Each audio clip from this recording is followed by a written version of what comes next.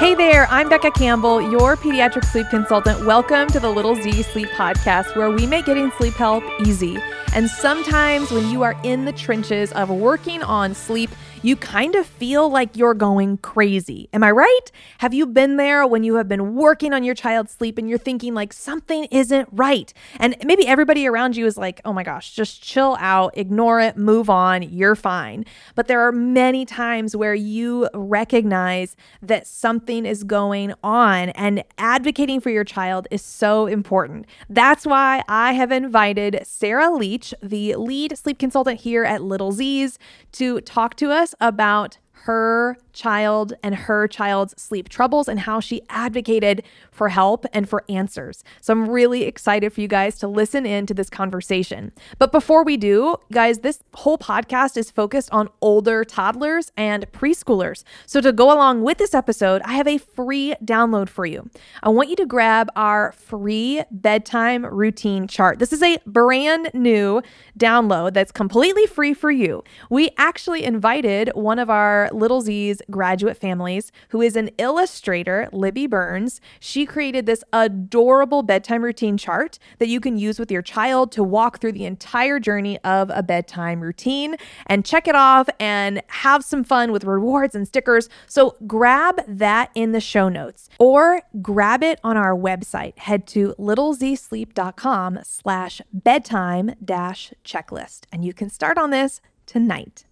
Now, before Sarah's interview plays, I want to tell you that Sarah is a part of our team. She's been working with us for 2.5 years, I believe, and she works a lot with our older kiddos, our toddlers and our preschoolers, as well as our babies. But Sarah is so gifted at talking with the families to problem solve their sleep. Sarah's role is to do two things within our support system.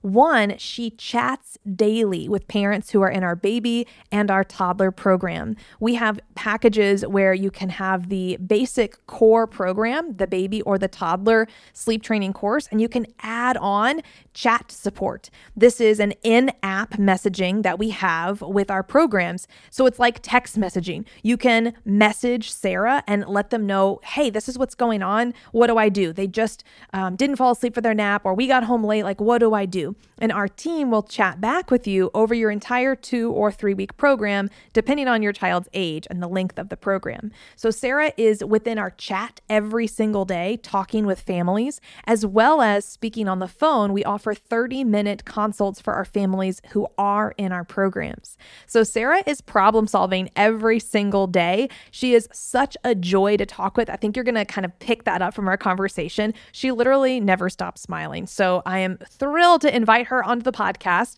to talk about her son, John, and the mystery of his exhaustion, but he's sleeping the max every single night and every single day, but was struggling. So here is our conversation with Sarah, and I truly hope that even if this reaches one person who is experiencing something like Sarah's family, that it was a huge help. Hey guys, I'm so happy to have Sarah Leach on the podcast with us. Sarah is one of our lead sleep consultants at Little Z. She talks to a lot of people every single day, every single week. And today we're going to talk about her family and her child's sleep. So yay, I'm so glad you're here, Sarah. Yeah, I'm so excited. I love working for Becca, but being on the podcast is so special. I think I've done one other one with you. And I remember after having John, when I would go to the gym was like my time to walk on the treadmill, and I would just binge Little Z's podcasts. Like I would binge them, and I could hear my youngest son, who had like severe an attachment to me and could not break away. And he'd be like crying in the kids club. And I'd put my headphones in and just pretend like, oh man, whose kids are those? And I don't know if anyone else does that, but yeah, I would just binge and like soak up all the podcast information and try to prepare for whatever stage was next with like John or Kenny's sleep. So it's so special to be on the podcast with you. It's so much fun. Yay. Well, I asked you to come because we need to talk about John's sleep.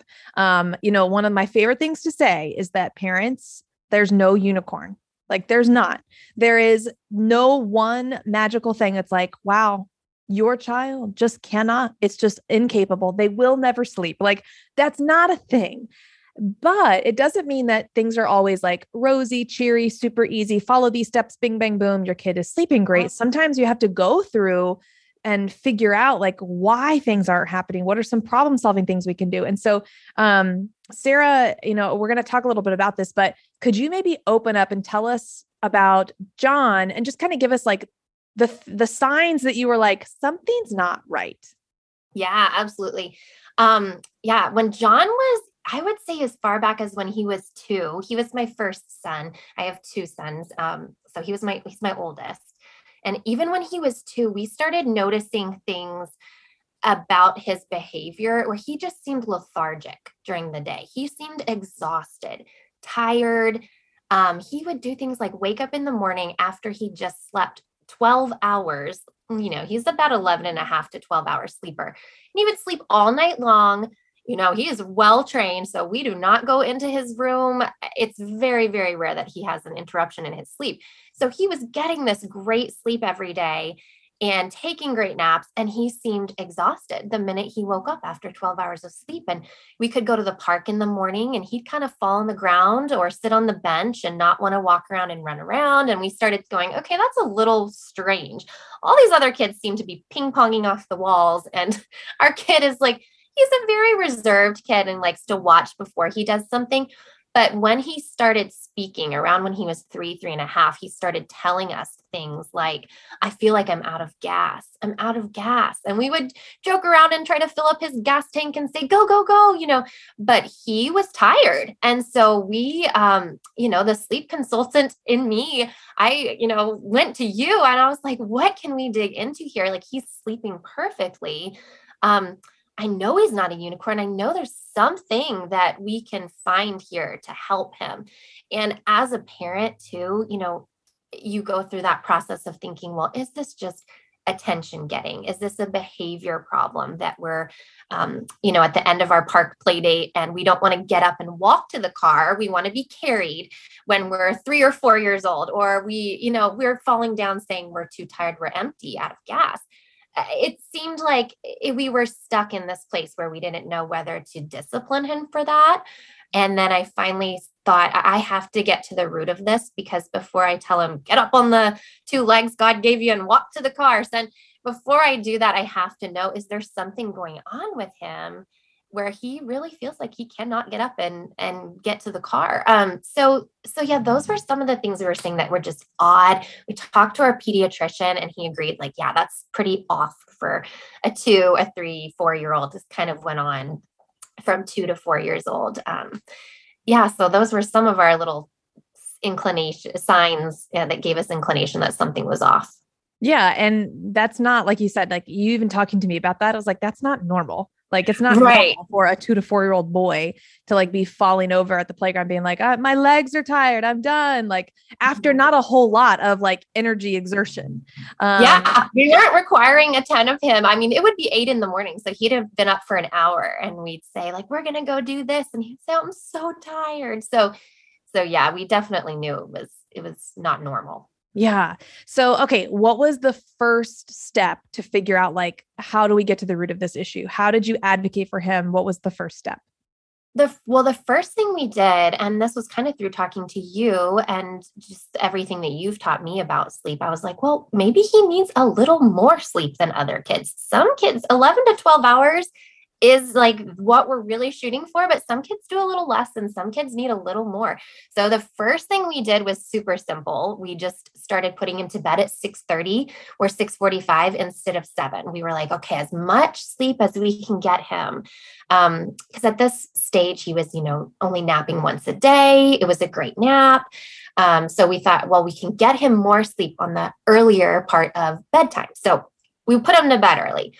But the next thing we did was we took him to our ENT. And that was, I kind of did some digging even in the Sleep Society, watched our video that we have in there on, mouth breathing and snoring and sleep disorders, because we knew that mouth breathing was a big thing for him. I mean, from when he was a baby, he was a mouth breather the whole time.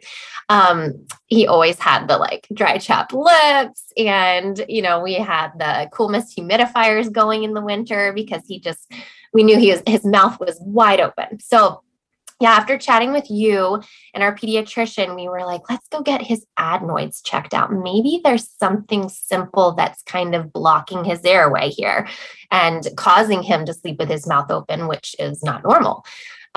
So we got the adenoids checked out. They did like the little camera down his nose, and they'll just sometimes, I guess, they'll take an X-ray so they can just look at the picture. And that was not his issue. Which I was kind of hoping it was. Like, this is a simple fix. We can remove them. Or I think you even did something with one of the girls for their adenoids, right? Yeah, Ellie, we had an X-ray done and they were slightly enlarged. And she ended up taking medicine to like shrink them down. But you can have medicine. They can even be, this is weird, but they can be shaved down. Or you can remove them. But they can also grow back. So adenoids can like grow, whereas tonsils don't grow, but, or like, they're not going to regrow kind of thing. Yeah. Yeah. So we were kind of hoping that was a simple fix, but it was not. And so the next step was we went to get a sleep study, and that was hard. That was really hard for us. I thought it was going to be super easy because John's a great sleeper and he's very well trained. We worked on that through sleep training. I mean, he's got his toddler clock, he's got all the things. But sleeping in a hospital room was totally freaky for him. And you guys were like so cute because you were like telling we have the whole chat thread with our whole team, and you're like, okay, it's tonight. And you got him all hooked up, and, he looked, he probably thought he looked like an alien. It was funny. He looked like an alien. Yes. Oh yeah. And you sent us a picture of like, you get him giving a thumbs up and like, yeah, we can do this. And then, you message like, all right, he's asleep. And then ... Oh yeah, he went straight to sleep. They were so impressed. And I was like, yep, he's got his routine. We did the mini bedtime routine at the hospital, and he was excited like he was having a sleepover. We brought the iPad. The iPad distracted him while he got all those little wires glued to his head. But yeah, he went straight to sleep. I was like, this is great. I laid down to go to sleep. And he slept for about an hour and a half. And then he moved and knocked one of those wires off. The doctor came in to readjust it. And from that time on, he was like awake. Oh. And it was like back to newborn days when he just wanted to talk to me all night long. He was, wired, like wide awake. So I was the whole time thinking, are they going to even get anything out of this? But I guess really all they need is just about an hour, because they are monitoring him for how many times his brain wakes his body up or his breathing pauses in an hour. And I guess if your brain wakes your body up 2 times in 1 hour, it's considered mild sleep apnea. And his brain woke himself up 1.5 times, which I'll have to ask some sleep scientists how he woke up half a time. But yeah. So they said he has very, very mild sleep apnea, and it was associated with him mouth breathing and his brain telling his body to wake up. And so he was never and I'll pause right there though. I'm going to pause right there because we've talked about mouth breathing is not good. And what you said, it's like, oh yeah, that's not good. Your brain's alerting you. Someone may be like, but why? Why is that not good? And it's because if you're a mouth breather, you're not getting proper oxygen. And so your brain is literally alerting your body, like, you better wake up and breathe or you will die. Like, that is truly what is going on. So when you think of it like that, that's why, like, when, the grandfather like sleeping, in the chair on the cartoon and like wakes himself up because he like snores and like wakes himself up. And it's like, ah, ha, ha, grandpa fell asleep in the chair. It's like, actually, no, that's really dangerous. His body is alerting him that like, you're going to die if you don't breathe. You better wake up, because they're not breathing properly. So that's so fascinating that's what was going on with John. Yeah. And I guess he's not getting into those deeper sleep cycles sometimes, if he's constantly waking up like that. So that was a thing. And then we were kind of like, well, what do we do about that? And so to treat the root of the issue, sometimes, there are more severe things you can do when you have more severe forms of sleep apnea, but this was so mild. So we wanted to treat the root cause of his waking up, which was the mouth breathing. Why can the child not breathe through his nose? And it wasn't adenoids. So we went the route of allergies. And we had his allergies. How did you think about that though? I have terrible allergies. And when I was younger, I mean, I remember being in elementary school and thinking, oh, please don't call on me to read out loud in class because I was so stuffed up all the time. And I sounded so funny.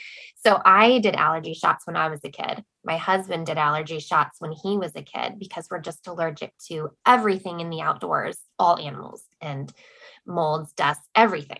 So we took him to get allergy tested. He had kind of been on the Zyrtex and Allegras since he was like 2 years old to treat his seasonal allergies. And sure enough, John was allergic to everything and a 10 out of 10 allergic to dogs, which we have one of who sheds a lot.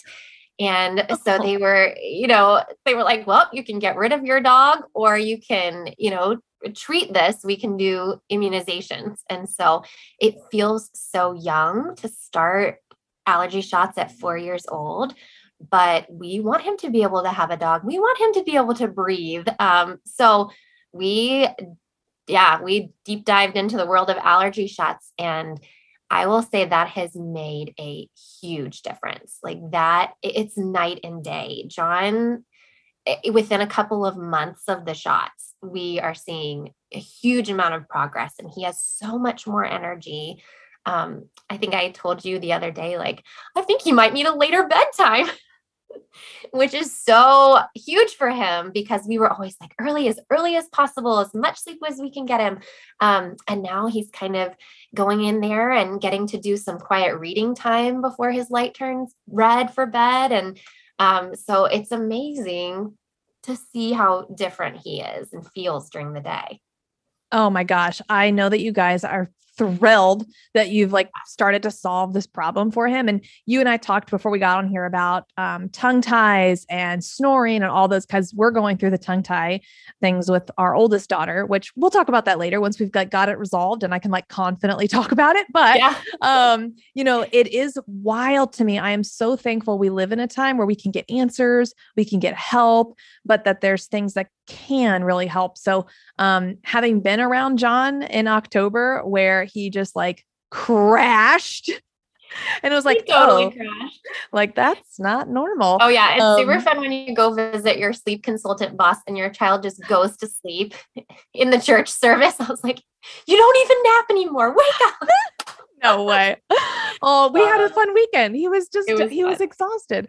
But it's like, having that resolution, I'm sure you didn't even realize how much thought you were putting into his exhaustion every day. Like, I'm sure you like subconsciously were like thinking about like, well, we could go here, but he's tired and we'll have to do this, blah, blah, blah, like accommodating for him.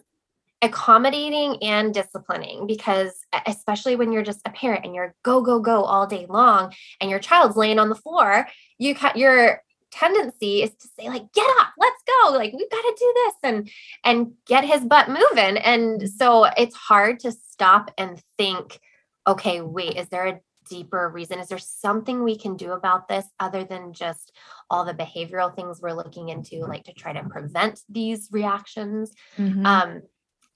So at times I will say I felt a little crazy. I was like, family members and friends would say, he is a great sleeper. Why are you spending all this time trying to figure this out? And I talked people's ears off about it because it was what our family was going through. Mm-hmm. It seemed like, oh, are we going too far with this? Like the sleep study, this seems so official. Like we're taking him to the hospital and he is a perfect sleeper. So I will just say to all the parents out there, don't feel crazy when you're advocating for your kid and that there could be something wrong. There are boxes in your head that you want to check off, and don't feel nuts for trying to check those off, because sometimes there is a deeper issue or a root cause, and sometimes there's not. We kept telling ourselves if we, go through all these steps and there's nothing wrong, then we will know that we need to have some new routines in the house to prevent these behaviors. But if we find something and there's something we can help him with, to improve his quality of life. That's what we wanted to do. And I'll add, there was one other piece of the puzzle, which was his iron, because he kind of acted, with being so lethargic. He acted a little bit like someone who might be anemic. So I really wanted to look into that. And we did a general blood test and everything came back fine. But when we went to do the sleep study, they will test for ferritin levels, which is a different way that iron is stored in your blood, and it doesn't show up on a normal blood test. And so it's blood protein that contains iron in your body is ferritin. And so his ferritin levels were extremely low. So not his normal iron, but just his ferritin. And so he also started an iron supplement after we did the sleep study. And I think that has helped a lot too. So the combination of the iron supplement and allergy shots. But yeah, he's like a different kid. Wow. I'm so thrilled to hear that. And I think I love this message of like advocating for your child, because you do know them best, right? Like you do know when you have that instinct, like something's not quite right. Yeah. And I'm so glad that you guys are able to figure that out and then share it here, because I guarantee you that someone, even if this podcast like resonates with just one other person, it's worth it. And I'm thankful for that. I know that this is something that is very niche in this, but I think it's important to share. Yeah, it's definitely, I feel like very, very unique. I feel like there are so many other things we did sleep wise, to try to fix these issues before we got into all these other things. But the truth is, if we had gone with like the mouth breathing situation in the beginning, I think we would have gotten to our solution much faster, because that was really the root issue for him, was mouth breathing. So yeah. Man, there is a reason why on our phone calls, on our forms, when you talk to Sarah, it says, do you mouth breathe or snore? Because we need to know that. If we're getting on the phone with a toddler or preschool, like we got to know if there's mouth breathing or snoring going on, because there's so much more we need to talk about and look at. So yes. Yeah. I'm so empathetic towards those parents that have the same issue, mouth breathing or snoring with their children. So I'm like, I know that struggle. It's a hard one, but there are things you can do, which is great. Yes. Well, thank you for sharing your story. And we've got much more to talk about. So we'll have you on soon again and chat more. Absolutely. Thanks. Thank you, Sarah, for sharing your story. And again, if you have a toddler or a preschooler who maybe they are not struggling with this and you just need a little bit of structure in their bedtime, don't forget to grab that free bedtime checklist. Check the links below in the show notes or head to littlezsleep.com/bedtime-checklist. I am thrilled that Sarah was able to be here with us today and share this important message. And I look forward to having her on again soon. We have so much to talk about. Sweet dreams. See you next time.